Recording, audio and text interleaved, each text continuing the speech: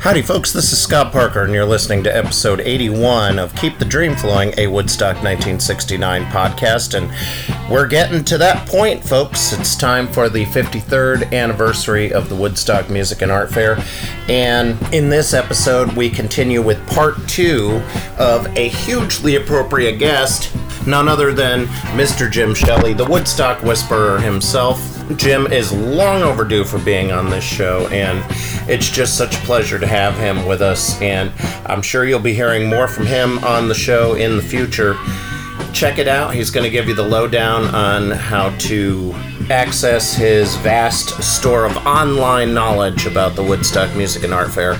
It is unparalleled in its historical accuracy, and the way he writes is just wonderful and colorful, and he has the information, folks, and he imparts it well. So for now, here is part 2 of our conversation with Jim Shelley, the Woodstock Whisperer, right here on Keep the Dream Flowing, a Woodstock 1969 podcast.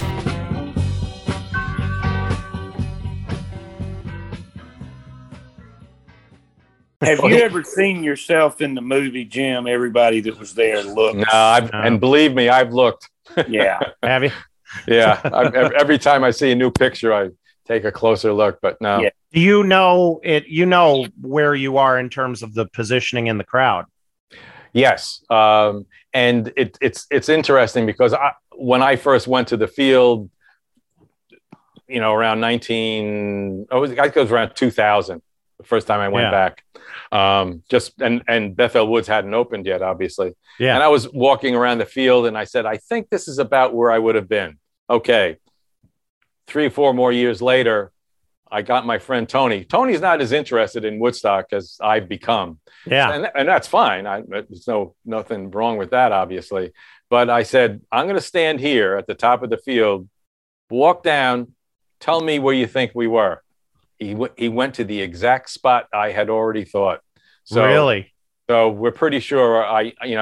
If you're familiar with the field, there's a gravel road that goes from the top of the field to a gate onto Herd Road. Yep. Where that gravel road turns on the grass a little bit is where I'm pretty sure we were. And the other thing that it's very helpful to understand when you're at the field is the positioning of the stage. And somebody explained this to me, and it's a real good visual way of understanding where things were at the field. The stage was in the corner of the field as you're looking down toward the right corner of the field. And where you stand, when you walk past the museum and past the market sheds at Bethel Woods, and there's a sign with that big overhead picture of Woodstock at the top of the field. Think of yourself as playing center field on a baseball field.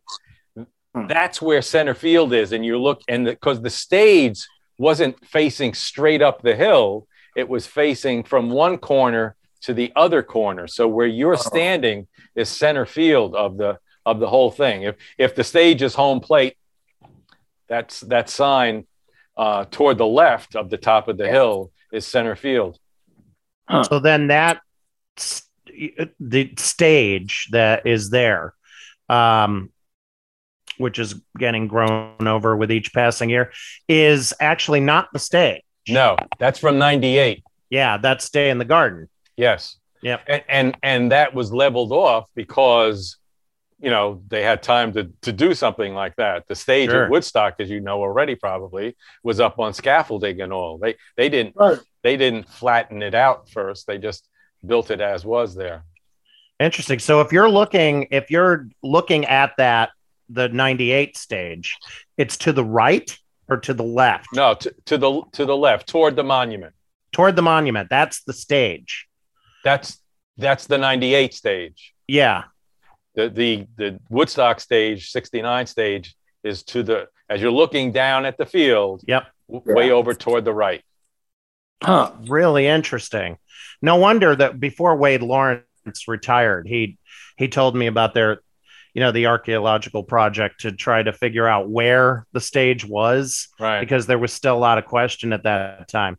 So they must have figured it out from that, because Right. they didn't really know. Well, you also have the overhead shots, and that gives you a bit Pretty of good idea, a path to finding it. Yes. Yeah, interesting. So that I just learned something, ladies and Yeah, so gentlemen. did I, because Yeah, I mean, me too. even Me too. Duke Devlin was telling us that the 98 stage was the stage. Yeah. Well, Yeah. I mean, it isn't in the sense that it's in the same, it's at the bottom of the field, obviously. Yep. Yeah. But just the original stage was closer to the wooded area that I can see on your background, Jack. Yeah. Yeah. Well, this is at the last year's anniversary. It was me, Scott, and Joyce Mitchell. Yeah. Yeah. That's funny. I wonder if that was the same day. I was in the museum that day. I wasn't on this particular tour. Another docent was on the tour, giving a tour. And this woman kept on sort of tagging along. And he explained to her that this is a tour, and you're really not supposed to just jump on it, because as of last year, there's a $5 charge for the tours. And she very politely said to him, "Well, I worked at Woodstock. My name is Joyce Mitchell." and so he turned to her and said, "It's your tour now." Yeah. Well, I was with her at the museum for one of those. Okay. Who'd we have? We had Jim. He's a Facebook friend of mine. Last name was a W. I'm going to butcher the name. Winkleman. Oh, John Winkleman. John. Yes. Yeah. Yeah. He's the person that you might want to get in touch with to talk to sometime. He really he was there before and a little after the whole thing. Really? Okay. Yeah. And talk about a dedicated person. He lives in Rhode Island. And he travels in to do docent work and volunteer work at the museum. Holy cow. Yeah. That's our friend Tracy. Well, she's my friend, and she does volunteer work at the museum. She comes up from Queens, and I thought that was impressive. So yeah, Rhode Island's, that's dedication, boy. Very much so. But yeah, is Stephen Rolnick, is he still a docent over there? He hasn't been for a couple years now. So I'm not sure if he's still in the area anymore or not. I haven't. His picture. It's funny because when you first walk into the main gallery of the museum, there's that large screen showing shots of Woodstock and things, and he's in that. Is he? He's in there, and he would always love to point it out because he knew exactly when it was, and he would time him. He was a docent, or he is a docent. Yeah. And he would time it so he'd say, "And there's me." Yeah, he was in the movie, right? I think. Yes, I think. Yeah, so. he's briefly in the movie. Yeah. So he worked the lights at that. You knew that, yes? He did, yeah. And yes. Andy, I remember being at the museum with Andy when Andy was finishing up work on the box and on the box set, and he asked Stephen if he could have been the person doing the announcements before the festival started, because there's that one reel of tape still in the archive. And Stephen said he didn't recognize his voice, but, he said it's not impossible, but it doesn't really sound like me. So that voice is lost to the ages because, it's before Morrison, it's before Chipmunk. So, right. People have other people's medicine, or people know of other people who are wandering around without their medicine. If you are missing your medicine, you need to meet your friends, you've lost somebody, you even think remotely that somebody may be missing you, please go up to the information center at the left-hand side of the stage, all the way at the top of the hill, and make a connection either via note or somehow with them.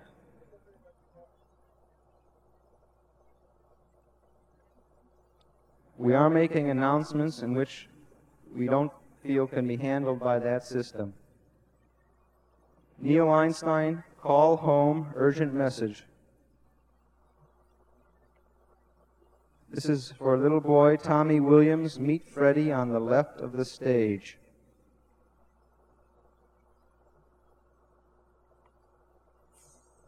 Fred, Jacques has Rod Gill's hay fever pills.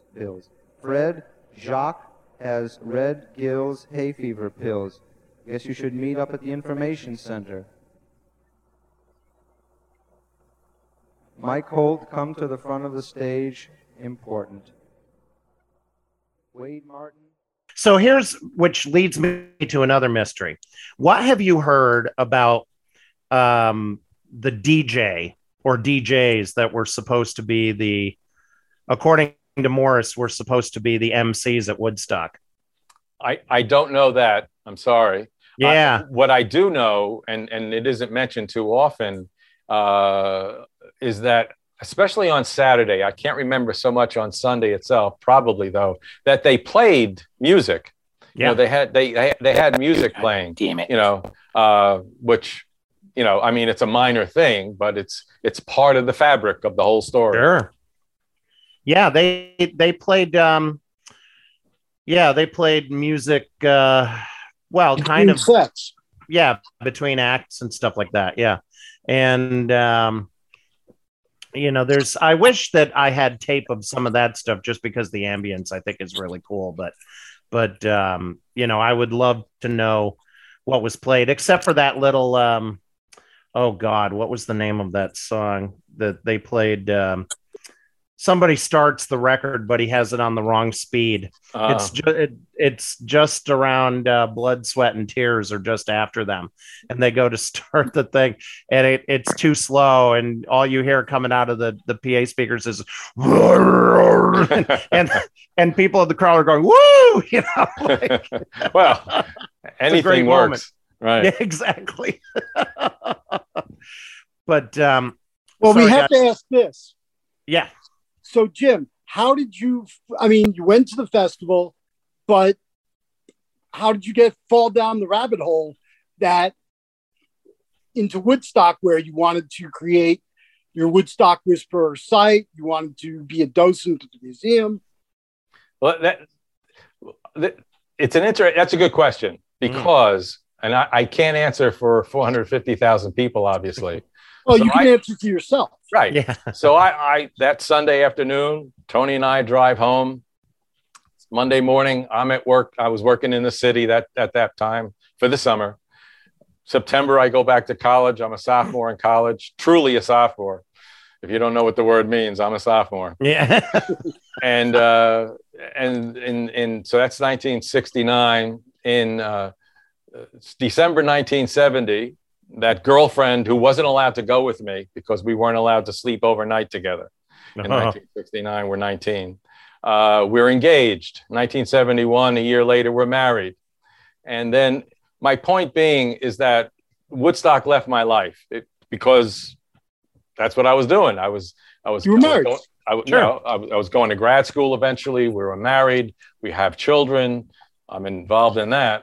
And then in 98, a guy I worked with who built houses on the side was talking about selling a house that he had in Pennsylvania. I said, "Oh, my wife and I have been talking about looking at a country home. You know, let's take a look." So we drive up to where this country home is going to be, and I'm on 17B in Bethel, New York. And I turned to my wife and I said, "Joyce, I think this is where Woodstock was." But that's as close as I had been back to Woodstock. Sure. Fast forward 12 years to 2010 when I retired. And I said, you know what? I'm going to go over to Woodstock and to Bethel Woods and volunteer because I get to see free concerts, you know, concerts sure. are free. So I started doing that and working in the museum a little bit, but it was more concerts.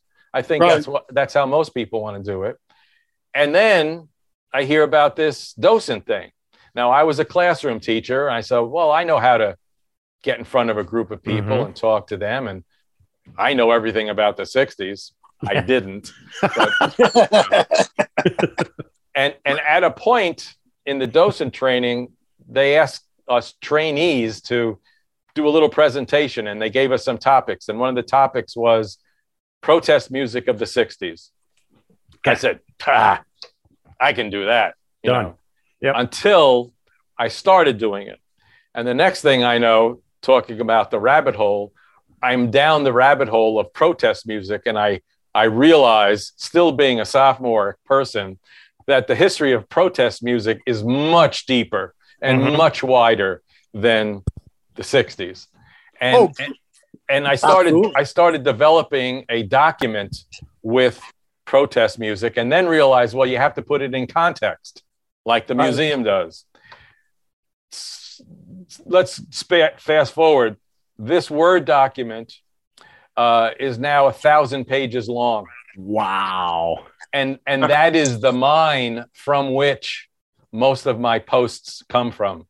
Okay. So I've gone into there and pulled things out. So, and that combined with doing docents and continuing education, so to speak, with doing docent tours and things has put me back into the middle of Woodstock. And then this Woodstock Whisperer thing, I was talking to a young couple. When I used to meet young couples at the museum, I'd go up to them and I'd say, I know why I'm here. Why are you here? Because I didn't understand how somebody that young, and I'm talking about somebody in their 20s, say, sure, and the answer I got, the one answer I got, the best one ever, was it was a young German couple. I said, because we get a lot of people from all over the world there. Yep. And I said that to them. I know why I'm here. Why are you here? They said, you don't understand. Our parents in 1969 were living in East Berlin. Yeah. And when they heard about this event, they said, someday maybe we will have that kind of freedom. Not that they wanted that event. They wanted the freedom that event came to represent for them. So that was a revelation to me. And then in another conversation I was having with a couple, something like this, just to, telling you about what I know. The couple said, I forget, it was the guy or the girl said to me, you're like a Woodstock whisperer. And I said, thank you very much. That's great. And I grabbed it and have run with it since. Wow.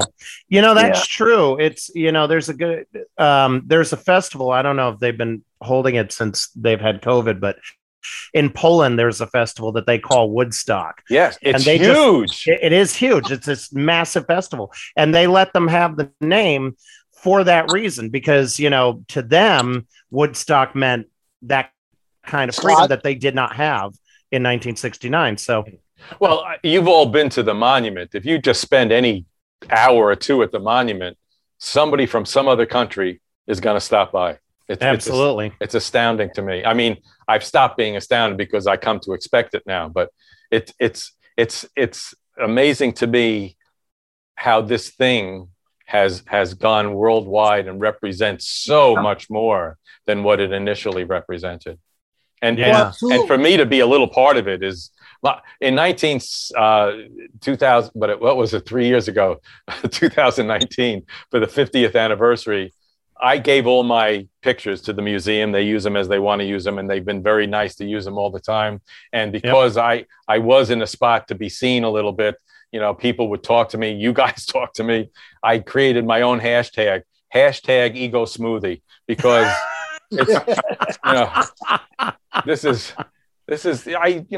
this is not what I was thinking I'd be doing at 72 when I was 19. Yeah, but you deserve it, because you're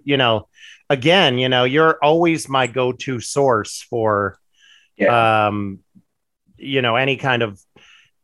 any kind of factual information about Woodstock. I mean, if what we do adds to your knowledge, that's great, but it can never repay what you've given us in terms of, collating this information. Well, to let you know, many times after I've listened to one of your podcasts, and they often overlap with someone that I've done a post on, I will re-edit my post to include things and put a link to your podcast, because your guest will mention something that I go, oh, I didn't know that, and I'll throw that into the post.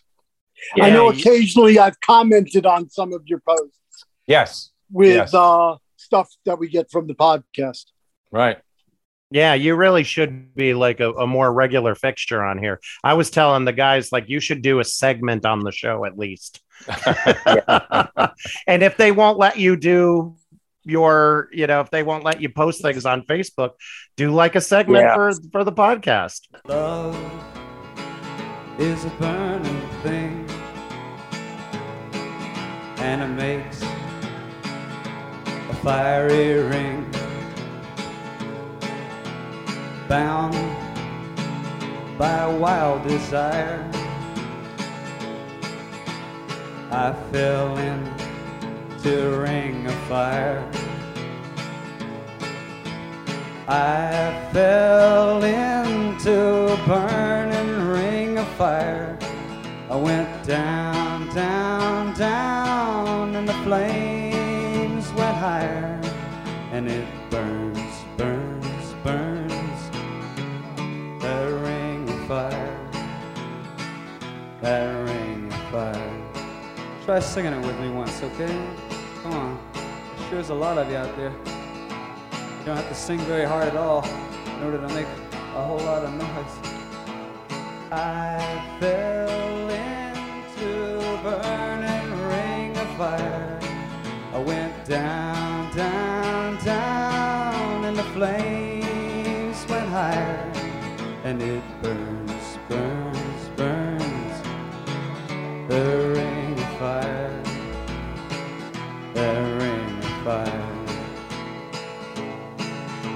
The taste of love is sweet when hearts like ours meet.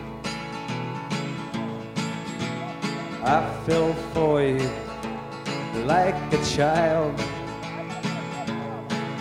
and oh, but the fire went wild. I fell into a burning ring of fire. I went down, down, down, and the flames went higher.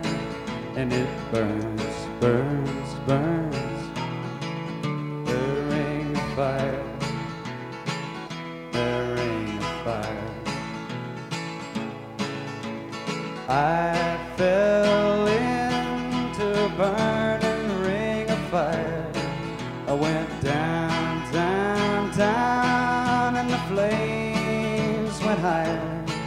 And it burns, burns, burns, the ring of fire, the ring of fire.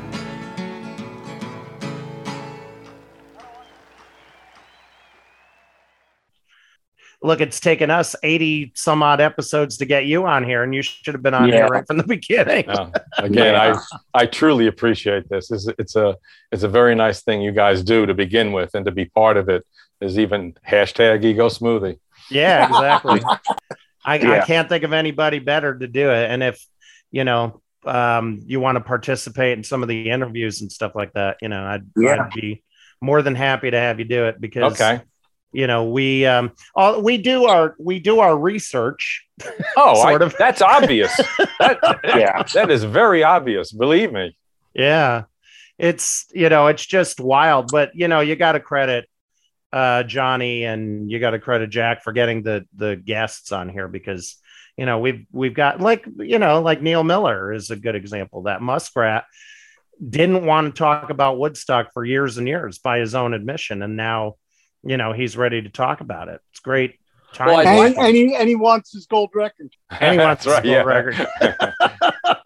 I would like to think that nowadays you can approach somebody and say, look, we've had these people talk to us. We're not just these new guys on the block. Yep.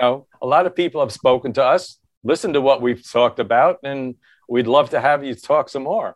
Sure. And that's the thing, like Johnny does a lot of the bookings for the show, but he's had an occasional no, right? Or I don't want to talk about it or something. Right. Yeah, Well, there's John Sebastian.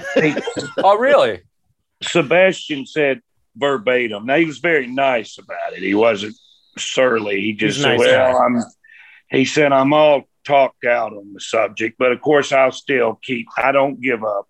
Yeah, you get occasion. You get people like that. I've had a couple. I don't want to mention names. I've not had any. No one's been rude. A couple of them. You can mention them if you want. I'll edit it out. Okay.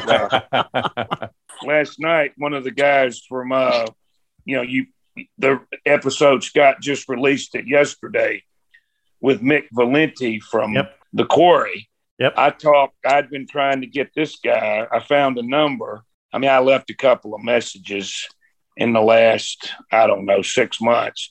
He answered the phone yesterday like I was an old friend. He said, "Hey," he goes, "Hey, Johnny Hudson, you finally tracked me down." And I'm thinking, I'm not a bounty hunter. I mean, I'm just, He said, "Yeah, I'll do your show." Hell, that was before I could even, he already knew the sales pitch. Sure. So, it's fun doing this. A lot of people don't respond, but I don't give up. And then you have the most frustrating is when people say, "Oh, yeah, I'll do it." And then you call them back, 3, 4 weeks, 6 weeks, and then they don't respond. In another 2 months, they don't. That's irritating. Yeah, comes with the territory, though. Right, that's to be expected. What Scott has yet to, and Scott's got a lot on his plate. We talked to the nun, in the movie, Jim, the shooting the peace sign. She was a Sister delight. Suzanne. Yes, Sister Suzanne Bunn. She's the one shooting the peace sign. Right. I can't speak for Scott and Jack. I was nervous because I was too. I'm gonna cuss. I can't cuss in front of a nun, even though I'm not Catholic. But she would, and I thought, are we going to have enough things to say? But she was delightful. No, she was great. Yeah. She told a Scott couple slightly off-color jokes. What else are we going to talk to her about? Yeah, right. I mean, I wasn't expecting her to tell us a couple of slightly off-color jokes, but she did. It was great. And we're not broadcasting those. Yeah, exactly. We're not going to broadcast those. I told Scott and Jack, I said, Scott, you're Catholic, and Jack says he knows a lot about Catholicism. I don't know a thing about it. So I don't know if we're going to have enough, topics to discuss. So that's an episode I'm looking forward to hearing. Yeah, that's going to be coming soon. I just finished work on Bob Arkin. Yeah. So both Bob Arkin episodes are done. And we've also got, who else we got in the can? We got Sally Man Romano. Sally Man Romano. She's like Rona Elliott. Yeah. She's a real pip, She's hilarious. Yeah, but at least we could hear her. That's true. We couldn't really hear Rona. And, that was a famous disaster because all three of us, none of us could hear Rona when she was talking, really. She kept cutting in and out. She had some kind of noise gate on her, on her recording. And so we couldn't figure it out. And it was only after the interview was done that we were just like, Johnny got in his car during the interview and drove somewhere because he thought it was his Wi-Fi.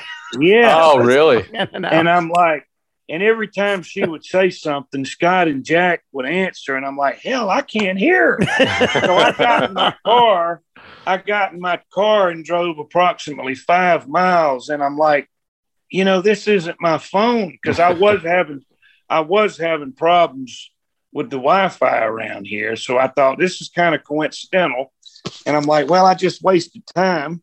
Mm-hmm. And I had a cop over there that was taking his lunch at night, and he was looking at me, and I thought, well, I'm doing the podcast. The cop's eyeballing me.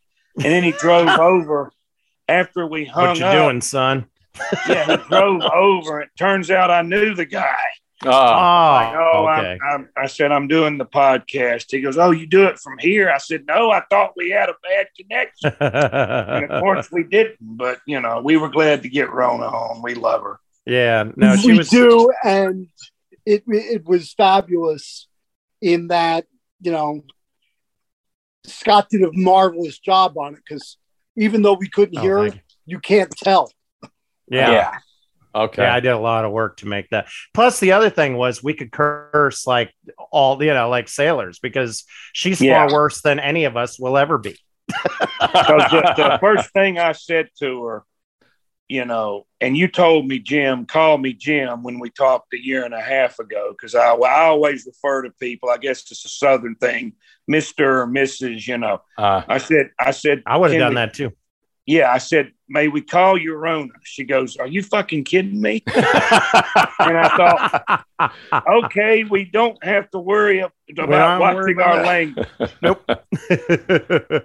So we got to, Jim, we have to ask you just to, if you want to put this on the show, you can, but recently you had an issue with Facebook, and I'm sure that, you know, people who are listening to this are very well familiar with your regular postings and, you know, on social media and stuff. And on at least one of those platforms, those postings have entirely disappeared.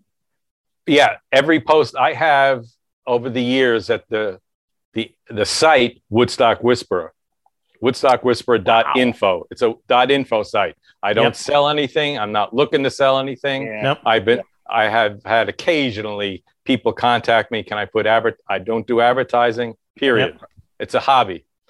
And what I did every morning, I would go to that day's posts, because the posts are associated with particular days.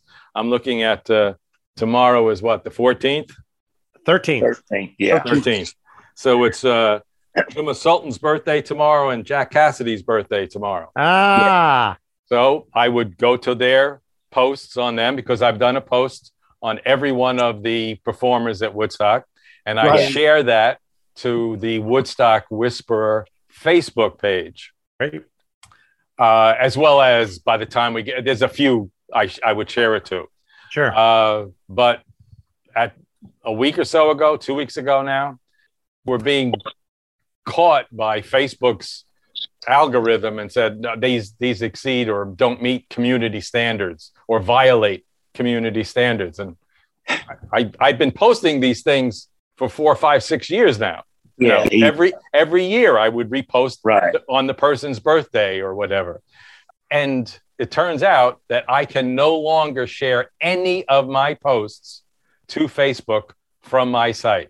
I have no idea why. I've challenged the few that I can get through to challenge on, but I've gotten no feedback yet. Yeah. So those posts now are gone. Now your picture is on Facebook's wall, like the post office. The posts at the Facebook pages have all been removed. Yes. Right. Now I still have my site, you know, sure. and I can what I'm doing now in the morning is I'll try to put a synopsis. Like tomorrow, I'll put a synopsis of Jack Cassidy and say, if you'd like to read more, please go to. And I can't put the link there, because if Facebook senses the link, it cancels it. Right. So I put www and then the word Woodstock Whisperer .info. Now I wonder if any of your posts will come up on the memories, you know, like for example, April 20th. Say you posted something 5 years ago. I wonder if they will. I guess they just took them out completely. That's my sense. Yeah. No, they completely removed the post, so therefore they won't show up as memories. Because I know in some of my memories, I posted jokes from people who either, I guess they took down the site or they did. You know, just because this content is no longer available. Okay. Yeah, that's stupid. What I used to do, Jim, is I used to not share your posts by using the share button, but I would physically copy them and then paste, today in Woodstock history by the Woodstock Whisperer. And then I'd put it there. So those posts, as far as I know, still live on mine. Right. As long as the link is not there, Weird. It's acceptable apparently, but I mean that's silly in a sense because the point was, just to go to it. Yeah, sure. But that was the whole point. It's so funny because you can talk, if Facebook employees, if you're listening, consider this, if you will. You can talk freely and openly about putting a bullet in the back of Joe Biden's head or Donald Trump's head, if you prefer, but you can't put a bunch of posts about Woodstock up there. Exactly. What's wrong with this picture, ladies and gentlemen? Well, I mean, even my posts, because of that 1,000-page document that I have of dates and dates and dates, that's one of my daily things. Yeah. And it's just a bunch of historic events. It's nothing controversial, just historic events. Yeah. Everything has been removed. It's crazy. And I've done what Scott's done. I've done a screenshot. Wonders never cease. And I know that.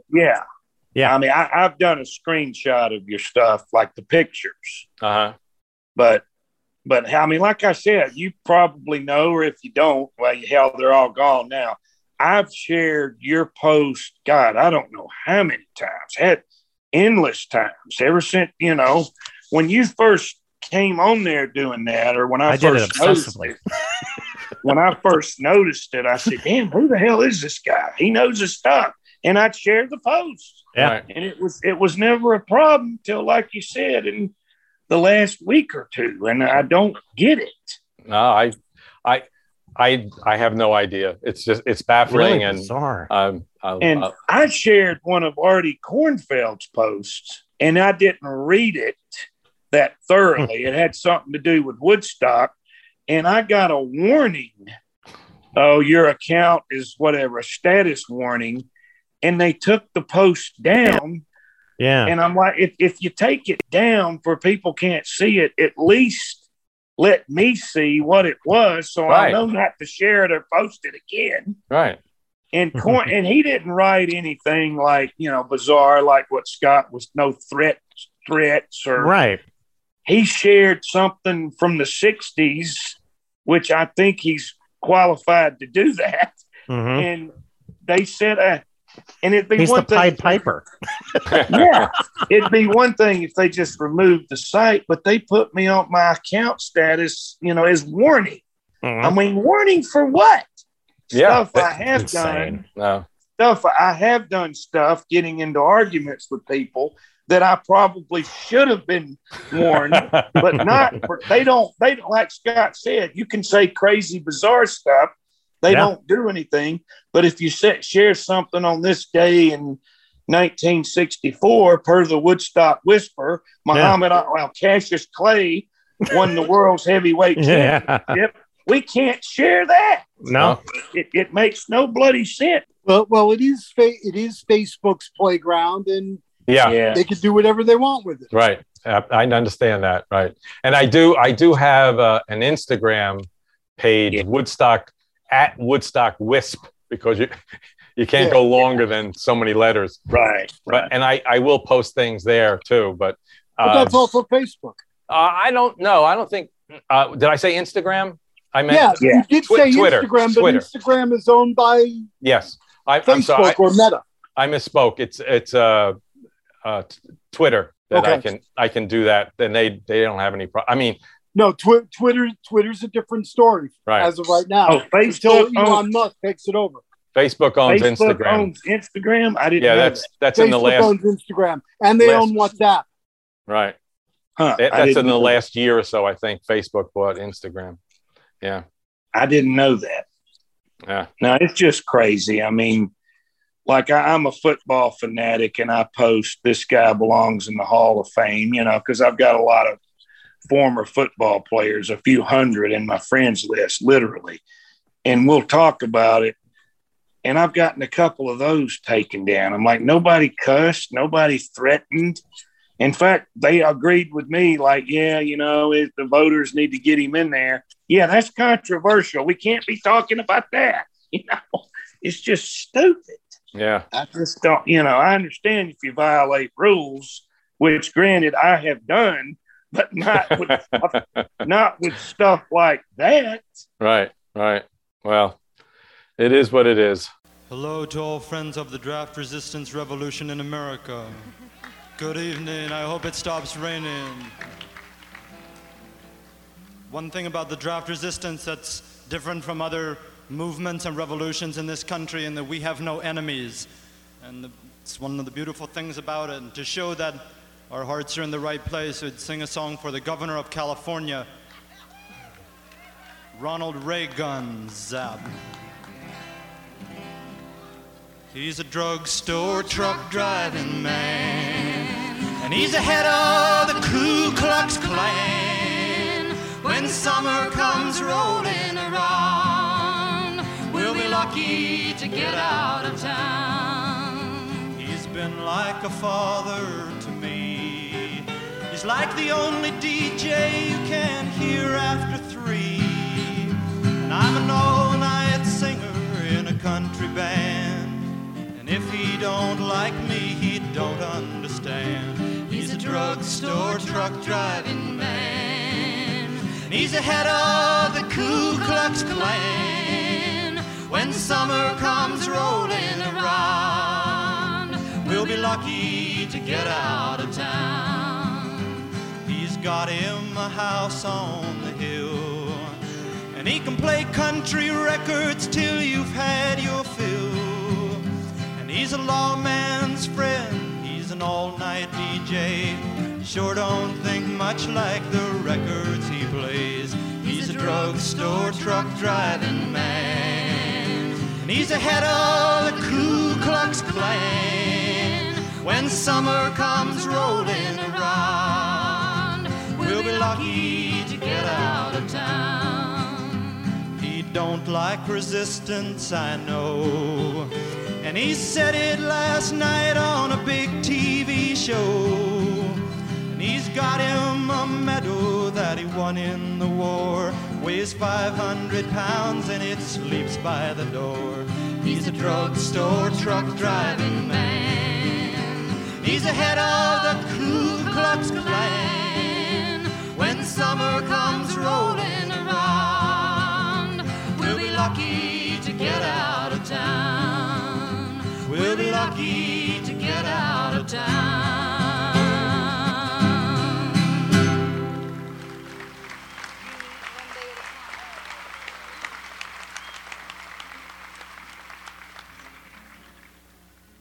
Jim, you went back there in 2000. Was that the first time? Yeah, as I say, my wife and I purchased this other home in '98, so I probably took a trip over within a year or two over. Before, again, this is well before Bethel Woods. I guess around that time was when Bethel Woods was being thought about and planned, but it wasn't being built yet. And as I say, I went there once. I guess I walked down to the monument too, and saw it. And that was that. As I say, Woodstock was not something that I needed to have in my life. Sure. Because it had been such a big thing. I mean, when I was in the classroom, I had my carousel of slides, and on a short day before a holiday, usually school gets out early on those days, and so I would bring those slides to school and I would show them to the students. And I didn't have a story. I didn't know there was a story to the slides. Yeah. And so to them, it was just a bunch of pictures of a bunch of people. So I stopped doing it after a while because it wasn't something that I needed to do. Now in '89, the Life magazine put some kind of advertisement out or whatever. Would you like to tell us your story? We're putting an anniversary issue together. Yep. So I sent in a short essay, and they used one paragraph from that essay. So it sort of came back into my life in '89 for a little while, but then again, left it again. But and I'm not trying to say that that's the way it should have been or is or whatever, but just for me. And my sense is that for a lot of people, I have a few high school friends who went. I didn't even know they were there. And then at reunions, you were there. I didn't know you were there, kind of a thing. And I say, well, we'd love to hear your story. No, I don't want to do that. Yeah. So, and again, I'm not saying they should, but I guess for a lot of people, it isn't something they want to be talking about or have no memory to want to talk about it. Yeah, and the gentleman that went with you, I have to ask, since you mentioned it, do you think he would want to be on our show? No. Okay. Because he doesn't even want to be interviewed by Bethel Woods for their short little memory thing. Wow. Okay. He says he doesn't remember enough to tell a story. Okay. Well, you can't blame a girl for trying. I had to ask. So, no. I appreciate your asking. No problem. Yeah, I mean, it is worth preserving because, like we said, that those stories are really the story of Woodstock, because that if you talk to the performers and stuff like that, it's the story of a concert. What makes it an event was the attendees. Yes. Right. It depends. I mean, it depends upon the performer. Carlos Santana's told the story millions of times. Yeah. Or Graham Nash. But when you talk to a Michael Shreve or a Greg Raleigh, they don't get asked about it as much. For our friend Ira Stone, he loves talking about it because he doesn't get asked about it as much. Right. Yep. Bert Summer isn't even on the monument. Yep. David Sanborn told me when I met him one of the few times, first time I met him, I had my Woodstock paraphernalia. And he's like, holy shit, I was at Woodstock. I said, yeah. I said, well, I can't bring everything. He said, no, bring it tomorrow because he was there 2 nights. He loved talking about it. Oh. Which really? Yeah, usually people just sign it, but he was delighted to sign. That's been roughly 20 years ago. He might not feel that way now. Yeah, right. I know Buzzy Beaton contacted me last week to try to sell me a guitar. Yeah. Oh, Buzzy? And I asked him to be on the podcast, and he's like, I'll call you tomorrow. I'm still waiting for the call. Yeah. I've sent him several messages, but he's a nice guy. I'm going to keep trying. I never give up. Was he the youngest, Buzzy? The guy from Sha Na Na, I think, was the youngest. Yeah. Either that or was it the bassist with Crosby, Stills, Nash? Yeah. Oh, yeah. But okay, I've never been able to determine exactly how old he was there. No, I don't know that. There's no birth dates that I can find for Greg Reeves. Is that his name? Yeah. Can you guys see that? No. That's one of the big Woodstock mysteries for me. Is this Billy Joel? Oh. I have no idea. Yeah. I think it is. You have to ask him. Really? Yeah, I got to send it over to his office and see. Because when he was there? Yeah, he was definitely there. He I know Steven Tyler claims he was there, and I believe. Yeah, it's on the back cover. He talks about on the back cover songs from the Attic album from '81. He said, "Rain, mud, acid, and BO. You didn't miss anything." Yeah. Right. I don't know. That was his take on it, but I think that could be Billy Joel. Yeah. So I got to. Yeah. It's always bothered me because that's exactly what he looked like at the time. From what it does look. It looks like similar. Yeah. I don't know. How old is he? In his early 20s then, maybe? 23, 24? Yeah. Something like that. He was in the Hassles at that point. Yeah, or he might have been between the Hassles and Attila. But he was, he was playing out on Long Island. He'd been, playing for quite a while. So, that's another picture of him in Attila, which was the following year. You can see that. I don't know if you can see it. With the mustache. I don't know. You can't really see it very well, but that's I don't know. Maybe that one's better, but it looks it's kind of the same. But you can see the mustache a little bit there. That's Billy Joel. That's Billy Joel. Yeah. Damn. Although it looks like a Charlie Chaplin mustache. Yeah. No, it's fuller than it looks in that picture. Yeah. Okay. Now I think it could be him. Could be. It's possible. We're gonna send that over to Paul Dittmer. I'd like to do a song now for you about modes of eating with your hands and feet, because we're sick of forks and knives, and I don't know. We're gonna try to start getting everybody high now with a number called "That's How I Eat."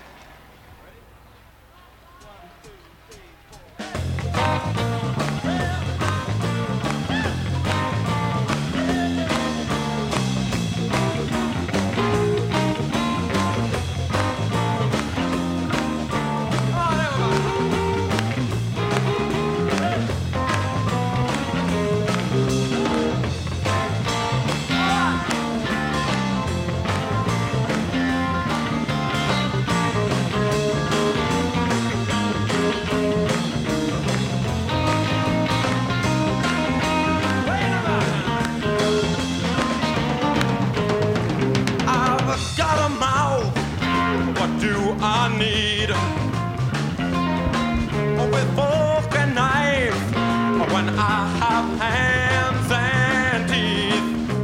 And maybe I'm cool, perhaps, but that's how I eat. To sip your soup, a spoon is fine, yeah. But I'll just be drinking from your sweet and mine. Maybe I'm cool, perhaps, but that's how I eat.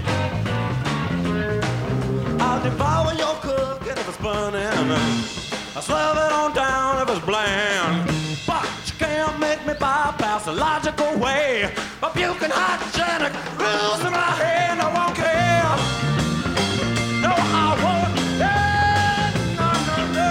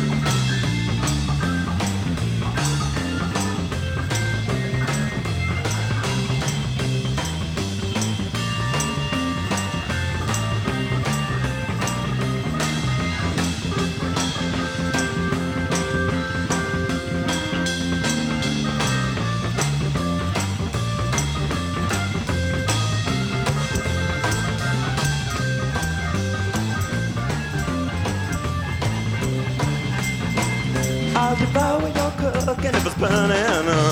I'll slow it on down if it's bland. But you can't make me bypass the logical way of puking hygienic rules in my head. I won't care. Wow!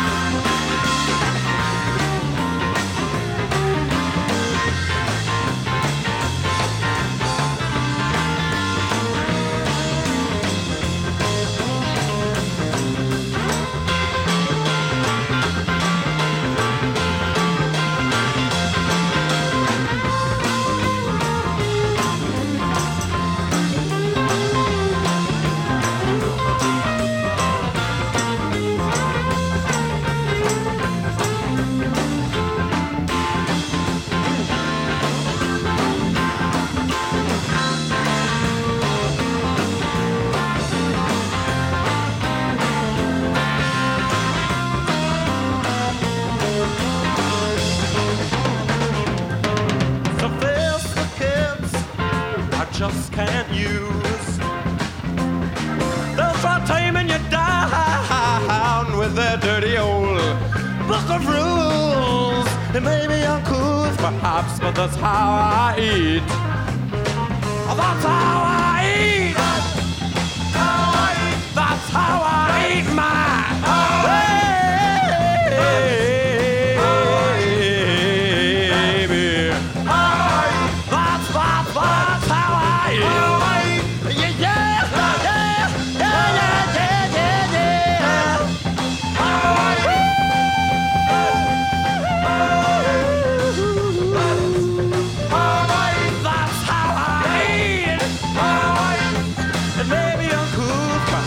That's how I eat. That's how I eat. Yeah, yeah, yeah, yeah, yeah, yeah, yeah.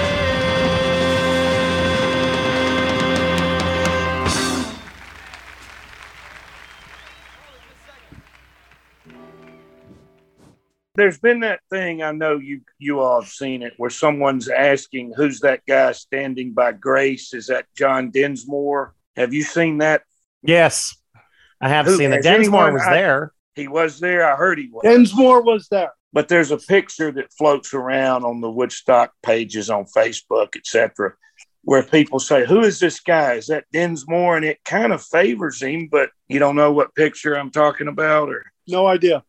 If you find it, send it to me, because was it John Morris or somebody that told us that Densmore was there because Chipmunk told him to come? Yeah. I think it was Morris who said that. He we said asked that him with about us. that. He said that on our. Oh, okay. I didn't remember that. Yeah, we asked him about Densmore, but he was there for at least Sunday because there's footage of him dancing to. Well, he was in the big Joe jam Cocker. sessions. So along with Joan Baez and all the other people off to the stage with. Yes.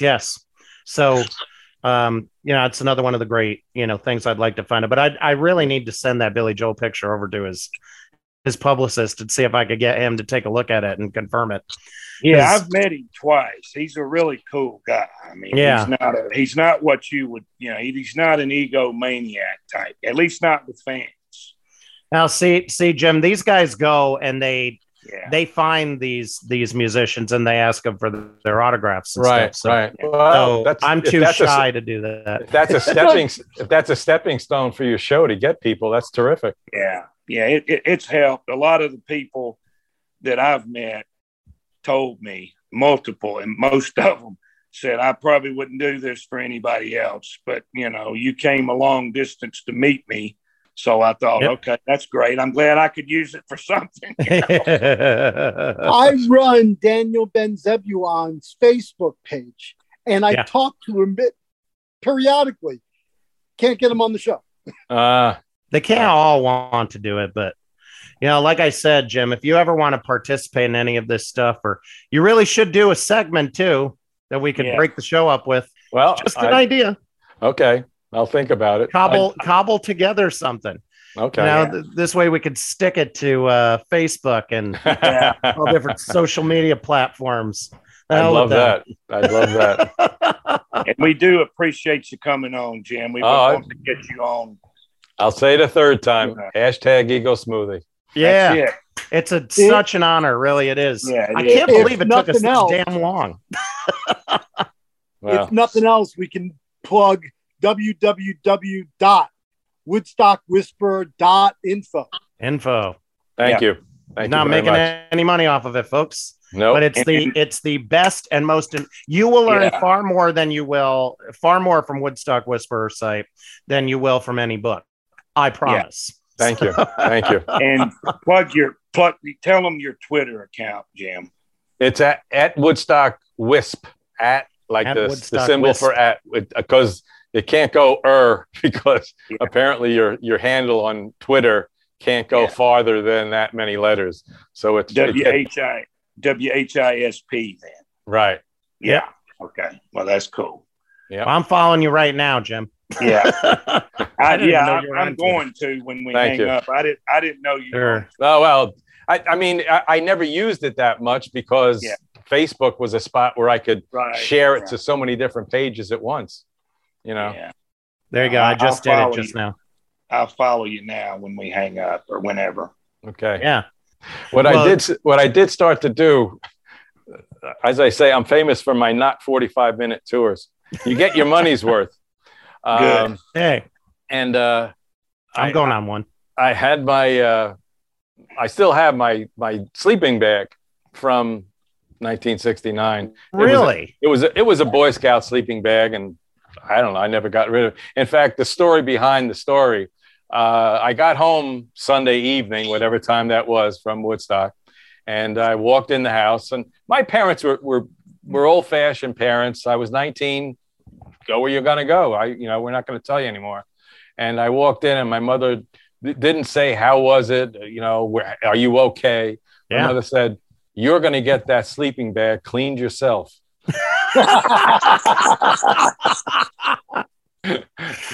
Now, for those of you who are listening, picture the end of Woodstock and picture those sleeping bags that people are picking up off the feet. Right. Oh my God. And that's exactly what it looked like. So did he take you outside and hose you off? Well, yeah. So I still have that sleeping bag, as I say, and I asked the director of the museum, Neil, if I said, can I incorporate this somehow? He goes, well, first of all, you're going to give that to us, aren't you, someday? I said, oh yeah, you can. I didn't know you wanted it. Yeah, you can have it when I'm where I'm going after all this, you can have it. And and I said, now, but I want to use it on my tour. At the end of my tour, I'm going to talk about how Tony and I brought this and brought that, and then we found our sleeping bag. And then he said, well, if you know the museum, right by the bus, across from the bus, is a VW Beetle. Yeah. And the front of the trunk, the front is open, and there's some stuff in there. So what I'm starting to do now is I bring my sleeping bag all rolled up and put it in there before the tour. And then when we get to that part of the tour, I walk over and I pull it out and say, here's my sleeping bag. I'm going to open it up. And so as Charlie would often say about my tours, and I'd say, this is what I'm going to do new. I'm going to do this now. He'd go, +1. Yep. Well, since we're not going to have him on the show, and actually I asked him and he said no because he'd get in trouble. But why don't you spend he told me that many times, yes. No, why don't you spend a few minutes talking about Charlie? Well, I'll tell you that the first time I met Charlie, I was doing a tour and he was on my tour. And afterwards, you have time in between tours, usually do 2 an afternoon. And so I was out on the terrace at the museum and he came over and said, I was just on your tour. I enjoyed it. I was at Woodstock and we started talking and you know what it was like to talk to Charlie. He was the easiest person, the friendliest person, the nicest person you could ever talk to. Maybe Duke is tied, Duke Devlin. Yeah. But Charlie, and he lived for Woodstock, the guy. He lived for Woodstock. When I would be exchanging messages with him in the morning, and we often did, that was part of my and his morning routine, he would say, well, I got to go now. I'm off to the mothership. He was going to the museum. He was off to the mothership. And he just loved being there. He loved talking to people. People loved talking to him. And he always was looking for new information. And he'd share it with me. A lot of the information I've learned is through Charlie. Yeah. Wow. That's why he's the mayor. Yeah. That's why he's the mayor. Well, he's the you know why he's the mayor, right? Because he helped out down the road at the Asger Farm reunions every year. Gerald's, yeah. Okay. And because he helped out so much, I'm not sure who gave him that name, but somebody said, well, you're like the mayor here, I guess. And he became Charlie the Mayor. And one nice thing that we were able to do before December, when he was no longer a volunteer, a group of us bought a paver for him. And the paver is at Charlie the Mayor Maloney. So, and he did see that. And I'm very, very happy we're able to do something like that for him. Jim, where is the paver? Because the last time I was up there, I looked for it, but needle in a haystack. Right, exactly. It's as you approach the stone gates. Yep. All the way over on the left. Yes. Sort of in front of the last gate on the left. Okay. Right in there. All right, I'll remember that because I've been wanting to, pay my respects to him because I knew him going back to the Asger's days with Gerald's place and all that stuff. Right. So he was always the most colorful one there, literally and figuratively. So couldn't miss him. I made up one of those folding chairs. Yeah. And I get maybe you saw it on my site. I have it at the top of the top picture on the Facebook page. Yep. Of Charlie the Mayor Maloney. Yeah. And my plan is to leave it there when I'm up there, bring it there in the morning, leave it there, and then just pick it up in the afternoon when I go back, just as a little memorial. Yeah, well, I think the stool was because there's a stool down there, and I thought that was his. Yes. Well, that's his too, so to speak. Yes. Yes. And then I think the Urkelines, they like the idea of the chair so much with the name on it that they might do another one. So because they are there a lot more than I'm at the museum because they're much more local. Yeah, they were from like Pine Bush or something like that. Yeah. Yeah, I have yet to actually meet them. Eventually, we'll get them on the show. They are there most concert days. They sit down by the monument most concert days and just talk to people. Really? And when people find out who they are, it's like, Yeah. Because they have the album with them, Yeah. It's very special. It's really special. Yeah, he told me, Mr. Erkeline told me he would do the show, but I haven't heard back. I'm sure he's busy. Well, they spend the winter down in Florida, but they're back now. So.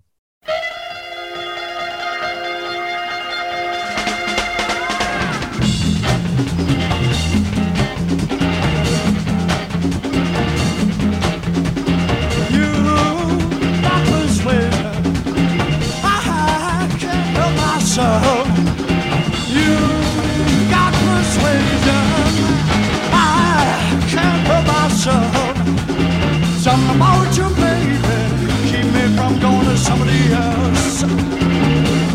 Yeah, walk down, baby, put me in a daze all the time. Look that you got for me, baby, like the devil in disguise. Something about you, baby, you're one of a kind.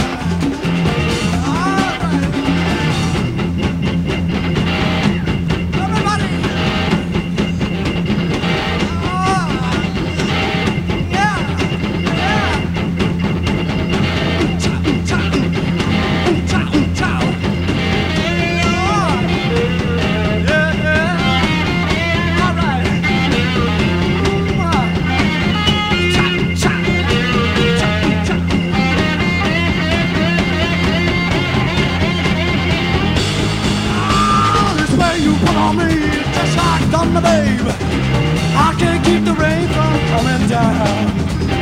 Look out now, no getting out from under.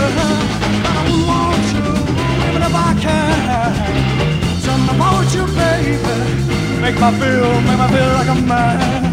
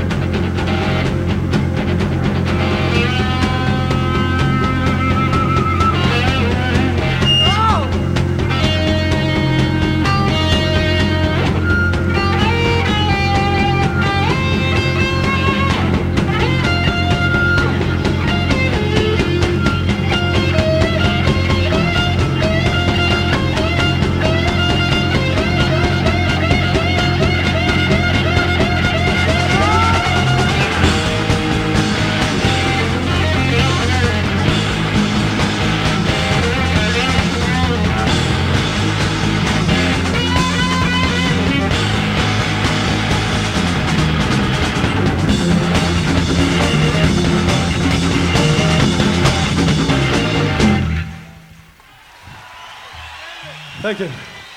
Thanks very much.